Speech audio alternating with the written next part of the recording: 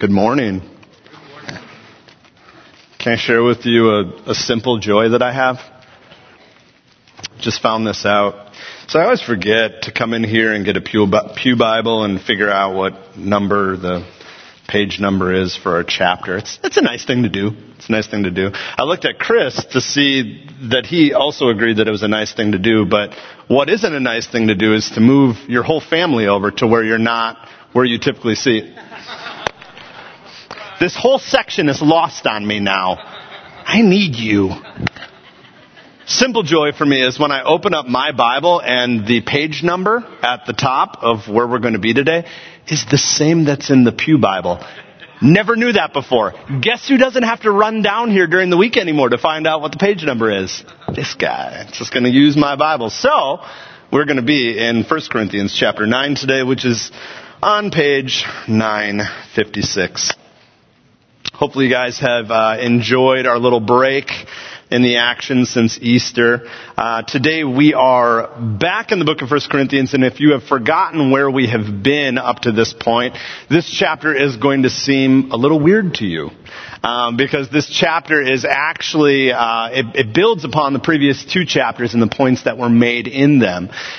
So if you think back to 1 Corinthians chapter 7, where we dealt with issues of marriage and divorce and singleness, and all of that kind of coming to that epic conclusion of devotion to God above anything else.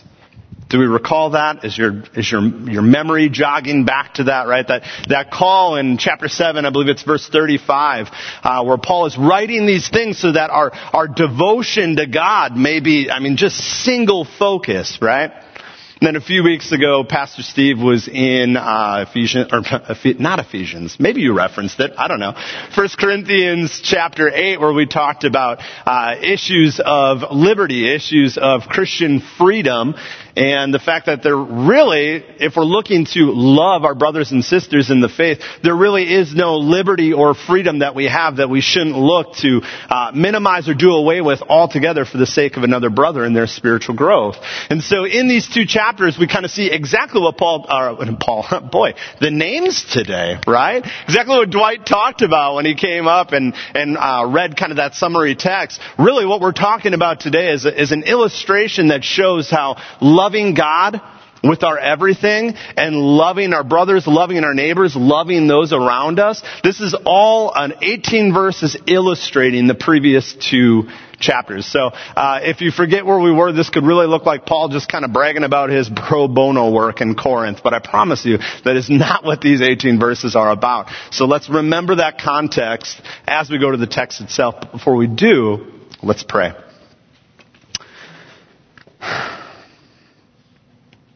God, we thank you for this space that you've given to us, body, to come and hear your word. And not just to be hearers of the word, but to be doers of the word. And that's what we ask for today. And yet we know that in of our own ability, we can walk out of here with a laundry list, a to-do list of what it looks like to reflect you more fully to both you and our worship and to the world around us. And yet, apart from the work of your Spirit in us, apart from your grace being revealed in us, there's really nothing that we can do. And so we ask that your Spirit would come now in this place, that you would move through the words presented, that you would move through our hearts and minds, and that you would show us the fullness of what your word means for us today. You've given us in these 18 verses a picture, an illustration of what it looks like to be fully devoted to you and to love others well. And yet I pray that story, that illustration would awaken in us a desire for where we are, where we live, and that your Spirit would have full work in our hearts. We pray this together in Christ's name. Amen. All right, so let's look at this illustration that comes straight from Paul's personal experience with the church in Corinth. Let's read the first 6 verses here. Paul writes, "Am I not free? Am I not an apostle? Have I not seen Jesus our Lord? Are not you my workmanship in the Lord? If to others I'm not an apostle, at least I am to you, for you are the seal of my apostleship in the Lord. This is my defense to those who would examine me. Do we not have the right to eat and drink? Do we not have the right to take along a believing wife? And do the other apostles and the brothers of, as do the other apostles and the brothers of the Lord and Cephas? Or is it only Barnabas? Boy, the names, I'm telling you. Is it only Barnabas and I who have no right to refrain from working for a living? Who serves as a soldier at his own expense? Who plants a vineyard without eating any of its fruit? Or who tends the flock without getting some of the milk? So here Paul is setting up his illustration through a couple of no-brainer rhetorical questions. Right? He's not actually expecting them to write back and answer every one of these questions. He's asking them questions that they know, all in an attempt to do two things. One, he wants to make clear his right to be called an apostle. He wants to make that very clear in setting up his illustration. You guys know that I have the right to be called an apostle. And the other thing that he wants to make perfectly clear for the sake of his illustration, he wants them to be really sure about what his rights are as an apostle. Because unless they understand that he has the right to be called an apostle, unless they understand the rights that go along with it, this illustration is going to be totally lost on them and us. And so Paul rests his case of apostleship on 2 points, if you notice here in the first 2 verses. One, the fact that he has actually seen Jesus. Right? He's referencing back to his road to Damascus experience where Christ revealed himself to him and said, Saul, why do you persecute me? And so that's what he's referencing here. And we know that seeing Jesus is a clear, what would you call that? A clear requirement of being an apostle. If you look at Acts 1:21 through 22, it really seems to show us that in order to be considered an apostle, in order to fall into that category of apostleship, you need to have had a face-to-face encounter with Jesus. And so Paul really had a unique experience, right? In seeing Jesus and coming to him on the road of Damascus, he wasn't like the other disciples who actually walked with Jesus. But still, all the same, Paul says, you know my story. You know who I am. You know that I meet the requirement to be an apostle. And the second thing that he wants, or the second proof rather of his apostleship, is the fruit that resulted from him pressing into that role as an apostle. He says, you know me. You know that I have the right to be called an apostle because I've seen Jesus, but also look at my fruit. I've operated in this gift. I've done what God has called me to do, and look at you as a result. Look at this church, this body of believers as a result. Which is why Paul says, if to no others I am an apostle, at least I am to you. In other words, if the proof is in the pudding, Corinth, you're my pudding. Like, you prove the fact that I belong in this same category with the rest of the guys. Now, I'm not sure most of us would tend to think, I'm not sure any of us actually would sit here and think, well, Paul's apostleship, he's not an apostle. Paul couldn't possibly be an apostle. Like, would any of you call that into question, having read the book of Romans, having read Corinthians, having read like half of the New Testament? Would anybody stand up and confidently say, I don't think Paul was an apostle? Anybody? No, we wouldn't, right? And so the fact that Paul is sitting here asking these rhetorical questions to kind of call to light the fact that he's an apostle, it doesn't even make sense to us. Like, yeah, these really are no-brainers to us, but the fact is that they weren't really no-brainers back then. They really weren't. Because there were a couple things that were working against Paul in the public eye to prove the fact that he was an apostle, to prove the fact that he had the same clout as the rest of the guys. And we see him kind of allude to this. If you look back with me to chapter 2, verses 1 through 5, Paul says, and I, when I came to you, brothers, did not come proclaiming to you the testimony of God with lofty speech or wisdom, for I decided to know nothing among you except Jesus Christ and Him crucified. And I was with you in weakness and in fear and much trembling. And my speech and my message were not in plausible words of wisdom, but in demonstration of the Spirit and of power, so that your faith might not rest in the wisdom of men, but in the power of God. Now, this simple approach that Paul took was not the popular approach. It wasn't. You had a very Greek-infused culture, and maybe in 2000, where are we, 2021, we're there, right? We're not in 2020 anymore? Thank goodness. But in 2021, right, at least kind of my generation and below, we love the authentic speakers, right? We love the guys that go up in blue jeans and they don't tuck in their shirts and they're just about being real, you know? Can we just get real for a moment? Like, guys, can we just be real here for a second and really talk about things? Like, that's what we want. We want, like, just somebody to come sit next to us on the couch and explain Jesus to us. But back then, that was not the talk of the day. That was not what they were used to. They didn't want some guy coming in with the simple approach. They wanted to be wowed. They were used to the philosophers of the day coming through their towns, these men of great speech, great oratory skills, and they would come in and they would wow the crowd. Not so much with their content, but they would have concepts that would blow their minds. Stuff that would be like, oh man, we came from what? And what means what? What about the universe? And oh my goodness, that's a crazy thought. I'm impressed. And look at the way that this guy talks. Look at the way that he dresses. Look at the speech that he uses. I mean, what a show. That's what they were used to in speakers of the day. And so Paul rolls in with this simple approach saying, I'm not playing this game. I'm not. I'm going to come in and I'm going to dumb it down and I'm going to make it so that the gospel goes forth in power, because truthfully, he wasn't about creating fans, but followers of Jesus. And so Paul takes something, even at the cost of his reputation in the public eye, Paul takes an approach that is not popular for the sake of the gospel, for the sake of finding followers of Jesus and not followers of Paul. But that wasn't the only thing that was working against his apostleship. It was also his paycheck. You see, Corinth was used to professional speakers, men who were paid for their lofty speech and thinking. Greek culture did not value hard work the way that a Jewish culture did. They wanted to minimize the physical sweat so that they could leave space for a mental sweat, so to speak. And so a speaker, one who comes and speaks in public and talks about these lofty ideas, but doesn't get paid for it, they were looked down upon. Why would you waste your time making tents where you could be sitting thinking about the deep stuff of life? Why waste your life on the physical when you could be spending your time in deep thinking in the spiritual things of life, the non-physical realities out there?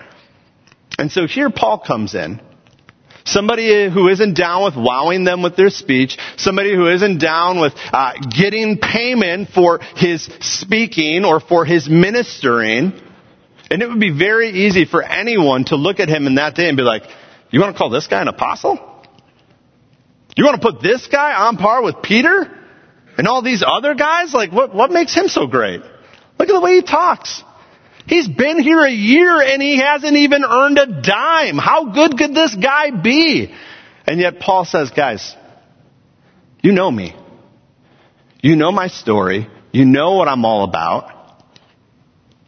Again, you are my pudding. You know that I'm an apostle. You see, Paul understood that our devotion to God and our love for others may just impact our reputation in this world. It might mean that we need to minimize one for the sake of the other. We may need to put one aside for the sake of the other. And Paul is illustrating that he did that very thing with his life. And it's a price that he was willing to pay. And so he says, since you know that I'm an apostle, you must know what I am entitled to as an apostle. We already read it, but let's read it again in verses 4 through 6. Do we not have the right to eat and drink? Do we not have the right to take a believing wife, as do the other apostles in the Lord? Or is it just Barnabas and I, who have no right to refrain from working for a living? So again, Paul goes over his rights and says, as an apostle, my position entitles me to be provided for. My position entitles me to be provided for. And if I go off and I take a wife, if I exercise that right that I said that I have back in chapter 7, if I want to go off and do that, guess what? My wife should be provided for too. Because there were other apostles in the day where that was their case. They went around, they were provided for by their churches, their wives, their families were provided for. And he says, hey, if I want to do that, that should be my right as well. And yet Paul reveals that specifically in the area of financial provision, neither he nor Barnabas have financially profited from their efforts in Corinth. And Paul points out the absurdity of this situation. He really wants to hit home the fact that, hey, I have my rights, and look at how crazy it is that I have not taken you up on my rights, that I have not exercised my rights. And he points this out in verses 7 through 12a. He says, who serves as a soldier at his own expense? Who plants a vineyard without eating any of its fruits? Who tends a flock without getting some of the milk? Do I say these things on human authority? Does not the law say the same? For it's written in the law of Moses, you shall not muzzle an ox while he treads the grain. Is it for oxen that God is concerned? Does he not certainly speak for our sake? It was written for our sake, because the plowman should plow in the hope, and the thresher thresh in hope of sharing in the crop. If we have sown spiritual things among you, is it too much if we reap material things from you? If others share this rightful claim on you, do we not even more? Here Paul gives common examples and biblical principles for paying an apostle or a minister of the gospel. You're all listening, right? This is very important. I would include directors here too. For the record, minister of the gospel, broad term. Don't you muzzle that ox. Sorry, that's ridiculous. But he gives some common examples, right? He says, hey, a soldier, they're provided for by the state. You come and you fight for our freedom, we'll provide. We'll give you room and board. Might even give you some continuing education. That's fantastic. A farmer eats from his field. A shepherd is nourished from his flock. And then he cites Deuteronomy 25:4. And no, he is not comparing ministers of the gospel to oxen. So let's just get that clear. But what he does is he cites a passage of the law where if you go back and you read through chapter 24 all the way up to that point in 25, it's a section of the law that deals with fair treatment for people in a variety of situations. It's all about how we treat others and what is fair, just, right treatment. So he brings out probably a verse that is really going to call their minds back to that, as if to say, guys, if the ox who works the harvest gets to reap from the harvest, shouldn't a worker in God's harvest also reap from God's harvest? So he says, guys, just look at the way that our world works. Look at the way that the Bible points out this reality. Tell me that this isn't my right. Of course this is my right. Now at this point you might be wondering, is Paul begging? Because it feels a little beggy, doesn't it? I mean, if we're being honest, it kind of seems like he's taking a backdoor approach in his letter, like all of this whole, hey, I'm addressing your previous letter and the cares and concerns that you have, and I really care about you and your spiritual growth, but we're going to just take a break on that for 18 verses because, before I say anything else, we got to settle up. Because, let's be honest, I was with you guys, I was working with you, and now I'm writing letters to you, and, receipts. Always just receipts. That's only what I have in my wallet. That's it. And so Paul might just be thinking that, I should be propped up a little higher on my side while I'm writing this, but man, I'm low on funds. And so can we just take a break for a second and talk about the reality that you guys got to pony up? Come on. You see this in the world. You see this in Scripture. Why aren't you paying me? Beggar? No, he's not a beggar. In fact, this is the opposite of what Paul is trying to do in this passage again, right? He's setting up the fact that he is an apostle, and as an apostle, he has rights that he is entitled to, that he could rightfully walk up and say, guys, you better recognize, because it's in our world, it's in the text, and you need to know what I am entitled to, right? Oh, why? We'll get to that. I'm glad that you're wondering.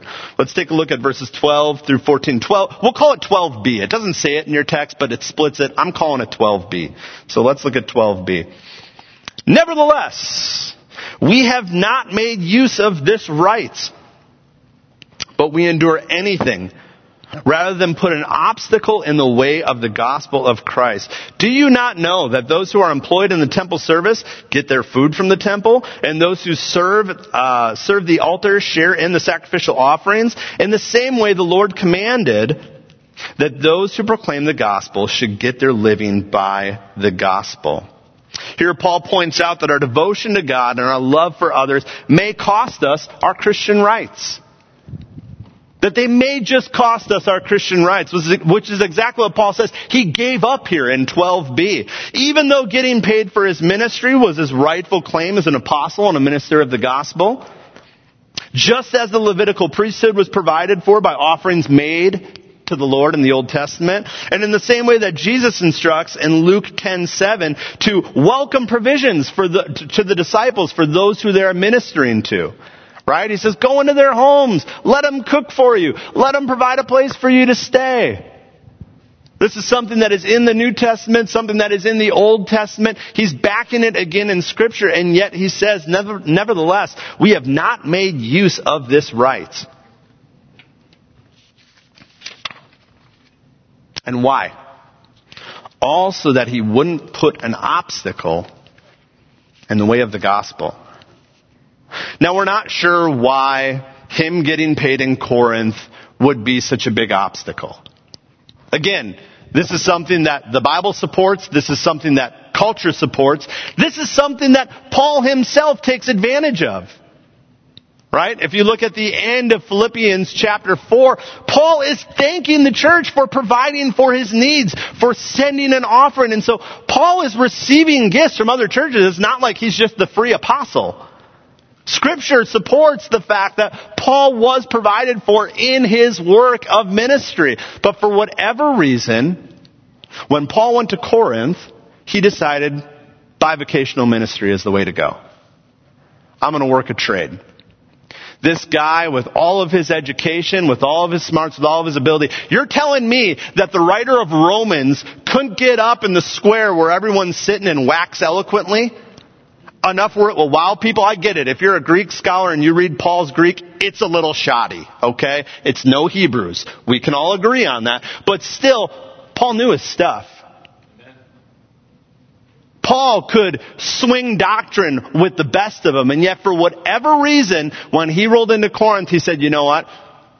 Not here. I know that they should pay me, but not here. And so they took up tent making. Also that there wouldn't be an obstacle. Now, I don't know what kind of culture was created in Corinth, where these philosophers and these men are rolling through town and they're giving these big lofty speeches that might be lacking content. Have you ever read, like, Greek philosophy? Have you?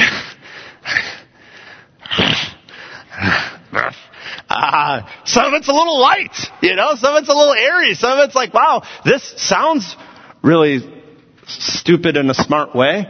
And so maybe the culture around him is so used to these windbag, money-seeking speakers coming through their town that it's like, oh, here's another one. Here's another one. Bet I know what he's doing. He's rolling up in there with his fancy attire and his fancy words, and he's going to come in here and basically say nothing and then do one of these at the end. He's no different.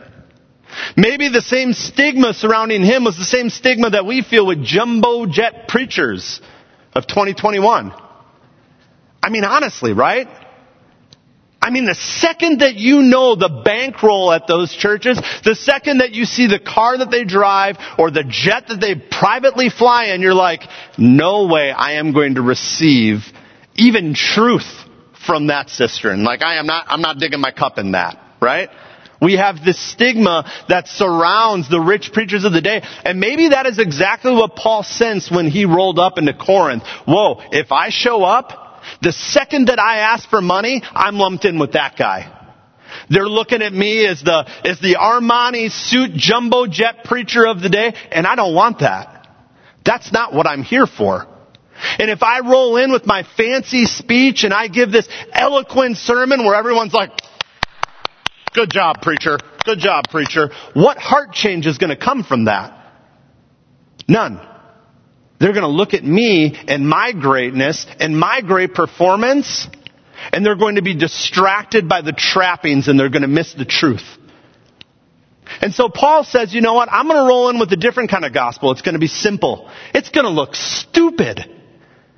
You people are going to look at me like I'm like, duh, I don't know how to pronounce Barabbas on a Sunday. Barnabas? Is it Bartholomew? What is it? Yeah. Sorry. I didn't come to you today with an eloquent gospel, okay? No, I'm just kidding. But right? They're going to look at him and say, this guy's an idiot. Are you kidding me? Like the guy who was up here before with the fancy speech and talking about how we came from air and it filled our souls and then we whisked away to earth and now nothing is real except, this is speaker, but it's just speakerness. It's not actual speaker. Oh, what is happening? What a deep thought. This guy's like, I'm just going to preach Christ and Him crucified. Because what you need to know is not how smart I am, but you need to know how real Jesus is and what He did for you. Amen. And so he came in and looked like an idiot. He came in and looked like he wasn't good enough to get paid for his work.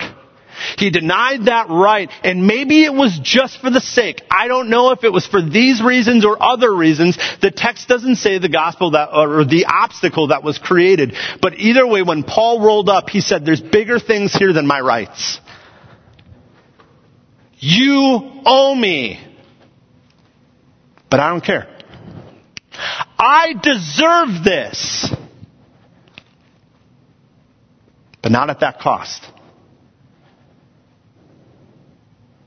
And so he chose to work a job, to make tents, to do bivocational ministry, to minister on the side, to save souls, to proclaim the gospel, to do all of this work. How many of you guys teach an ABF that aren't here working at the church? How many of you guys maybe are a small group leader or you lead men's ministry or you do all of these things on the side? Is that easy, Rob? Is it easy working your job and doing this on the side? No way. No. In fact, I remember when I went to sell insurance for however many hours a week, I went and sold insurance. And then we went to a different church. Yeah, insurance. Yeah. Limited liability, baby. Buy that umbrella. Buy it. Right? It's like 10 people in here. Oh yeah, umbrella. That's smart. Goes over your limits. Yeah. But I remember in those 2.5 years what it felt like. Like, man, coming out of Moody and like going to, I just didn't understand why people didn't want to sign up to be leaders. I didn't understand why people didn't want to volunteer for this thing that was happening on Saturday. I was like, what's wrong with these people? Why don't they love Jesus? And then I went and worked a job out there, outside of the four walls, and I was like, I never want to do anything again, ever. Ever. Oh, you want me to be a leader in the youth group? How much does it pay? I'm not doing this. Paul, who has all the credentials of an apostle, who has all the rights coming to him as an apostle, steps up and says, you know what, forget it. I'll just work a job out here. I'll just work with leather, make tents. You don't have to pay me. What? Imagine going into work on Monday. Hey, you know what, guys, it's good. I got it from here. I'll just figure out my expenses in my life on the side. I'll just come here for free. Yeah, 40, 50, 60, I'll just come here for free. No big deal. No? None of you? Any volunteers? Not going to happen. And yet that's exactly what Paul does here. Paul shows us that our devotion to God and our love for others may require self-sacrifice for the sake of another. But love for others wasn't the only reason why Paul was refusing pay. 15 through 18. But I have made no use of any of these rights, nor am I writing these things to secure any such provision. For I would rather die than have anyone deprive me of my grounds for boasting. For if I preach the gospel, that gives me no ground for boasting. For necessity is laid upon me. Woe to me if I don't preach the gospel. For if I do this of my own will, I will have a reward. But if not of my own will, I'm still entrusted with the stewardship. What then is my reward? That in my preaching I may present the gospel free of charge, so as to not make full use of my right in the gospel. Here again, Paul makes clear the fact that he isn't hinting for a desire for support, but he's actually doing the opposite. He says, I'd rather you kill me than pay me and take away my grounds for boasting. Now, boasting is one of those things that whenever Paul says it, and he whips it out there every once in a while, it makes me cringe. Although, does it make you cringy when you hear Paul talking about boasting? How many of you like to talk about the things that you boast in? No, it's one of those words that when we hear it, we're like, I don't want to boast. I don't want to be a bragger. I don't want to, when we think of boasting, we think of, the idiot in baseball who flips the bat, does one of these down to first base, just hit a home run.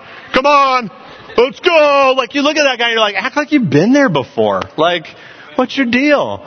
Or you think of the wide receiver, because it's always a wide receiver in football, comes out and is like, yeah, man, I just want to say I'm the best at this, and Jerry Rice, he was just a chump, and I just, and they just go on and on and on and on and on about their own greatness and how they're the best, and you're just like, could somebody hit the mute button?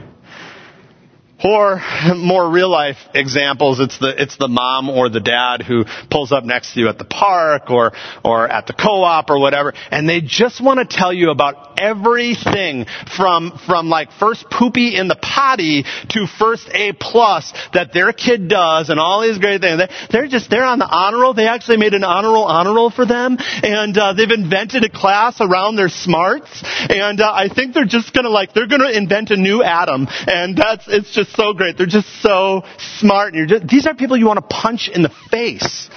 Right? Can we be honest for a moment? We're not fully sanctified. You want to hit these people. I do. And if I'm the only one, you come up and preach. Rob, you ever want to punch these people? You come up and preach. That's what we think of when we think of boasting. We think of these people who are just so full of themselves. I'm just so great. And yet that is not the context. That is not the way in which Paul means this word. It's not even really the English equivalent of what Paul is trying to say. It is a boasting, but what it is it's a joy. It's a rejoicing. This is his grounds for rejoicing. This is the cause of his joy. So when you see him use that word, it's not like, hey man, I'm just refusing pay so I can come back and be like, boom, super apostle. Come on. Oh, did you accept pay? I didn't. Oh. No, he's not doing that. He's saying, this is my grounds to rejoice. This is why I rejoice. Verse 16 and 17, Paul makes clear that it's his job to preach the gospel in Corinth.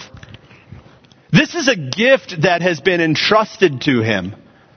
When Paul was called by Jesus, he was called to go do something. And so for him, coming and preaching the gospel is just him showing up to work on Monday. And you don't get rewarded for showing up to work on Monday. When I show up to work on Monday, it would be so great if Charlotte met me at the door with donuts and coffee and just, come on everybody, Matt showed up today. It's Monday! Come on, Matt, you did it! She doesn't do that. But if you want to tomorrow, you can do it. I love you. I'm not going to stop you. I love me some donuts and coffee. But she doesn't. Why? Because that's my job. It's ministry, but it's my job. You guys employ me. I get salary and bennies for being here. And so for me, showing up on Monday, it's not like God is up in heaven like, yeah, Matt, way to go. No, this is a gift that I've been called to steward. This was a gift that Paul was called to steward. Chris, not so much a gift, but you're here. And we commend you for that. I think I owed you one for something. But the point is, Paul didn't rejoice in simply doing the job as assigned. There wasn't any rejoicing. There wasn't any joy to be had in just showing up and using the gift that he was given. That's stewardship. It's either you use it or you lose it. He was doing what God had assigned him to do, and yet where was his joy found? Where was his joy found? His joy was found in doing what he didn't have to do. Knowing full well what it would lead to. His joy was found in denying his earthly rights to pursue kingdom values. Refusing his right to his due wage, risking his reputation in the eyes of man, all to give his everything to what God had called him to do, and to let nothing stand in the way of lost men finding their Savior. That's what Paul was doing. I rejoice in the fact that I don't stand in the way of a single man, that no man can point at me and say, yeah, but look at you. You just do this because you're paid to do it. Yeah, well, look at you. You wouldn't be here if we didn't pay you to do that. Oh, look at you and your haughty speech and you coming out like you're the bee's knees that we've ever seen in No, you know what? Not buying it. He says, you know what? I reduce myself to nothing. Why? For the sake of the gospel. So that nothing could stand in the way of the full effect of the gospel taking fruit in Corinth. Our devotion to God and our love for others should affect what we value most. And that's what Paul models here. That's what he models for us in this illustration. These 18 verses are a real-life illustration of what Paul shows us in the previous 2 chapters. Points that are derived from exactly what my brother Dwight brought before us today. What we see in Matthew 22, 37 through 40, which is, and Jesus said to him, you shall love the Lord your God with all your heart and with all your soul and with all of your mind. This is the first and greatest commandment. And the second is like it. You shall love your neighbor as yourself. On these 2 commandments depend all of the law and the prophets. Basically summarizing the whole of what God has asked for his children. That we would be fully devoted to him and the things of him, and that nothing would stand in the way of our desire to love people towards him, to reflect him towards others in all that we say and do. And that's what Paul is illustrating here. He's illustrating the main point of everything that he's talked about up to this point. Saying that total devotion to God and true love for others, it's not easy, and I know it because I've lived it. Right? He's kind of breaking the number one rule in preaching, which is like, don't make yourself to be the hero. But Paul can do that. He's saying, guys, I'm not asking you to do anything that I haven't done. Look at my life. Yes, I'm asking you to look at your life and not be so worried about your station, your relationship status, all of these things, that it steals away from your devotion to God. Yes, I am asking you to lay down your rights for the sake of a brother. And you're going to stand up and say, well, I'm an American. No, I'm a Corinthian. I'm entitled to. Guys, I know I'm asking you to do something that's hard. So let me show you what it looks like. Because I'm practicing what I'm preaching. It might cost us our reputation. It might cost us our rights. It might mean we need to realign priorities. But this is the life we've been called to live. And Paul shows us this type of life is one that is worth rejoicing in. One that joy is to be found in. Because it's a life that makes a difference both in this life and in the next. And that's why I had Dwight read what he did to open our service today, because I feel like, once again, it summarizes what he's saying here. It basically breaks down the chapter, breaks down this section in Corinthians, breaks down all of our questions, all of our barriers towards loving God, towards loving other people. It breaks down all of our selfishness. It breaks down all of it and says, guys, I know, but this.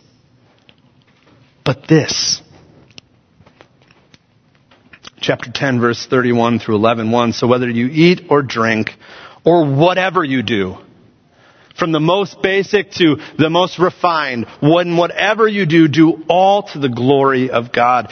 Give no offense to Jews or to Greeks or to the church of God. Just as I try to please everyone in everything I do, not seeking my own advantage, but that of many, that they may be saved. Be imitators of me as I am of Christ. That line slays me when I read it, because I can't say that to you. I can't. I never would. Because I think about me on a given day where I am asked to be more devoted to God than I am my free time. Or when I need to be more devoted to the person who might be coming over to my house, or who I might see out in a restaurant, and be more devoted to that than what I want to have as a drink with my dinner.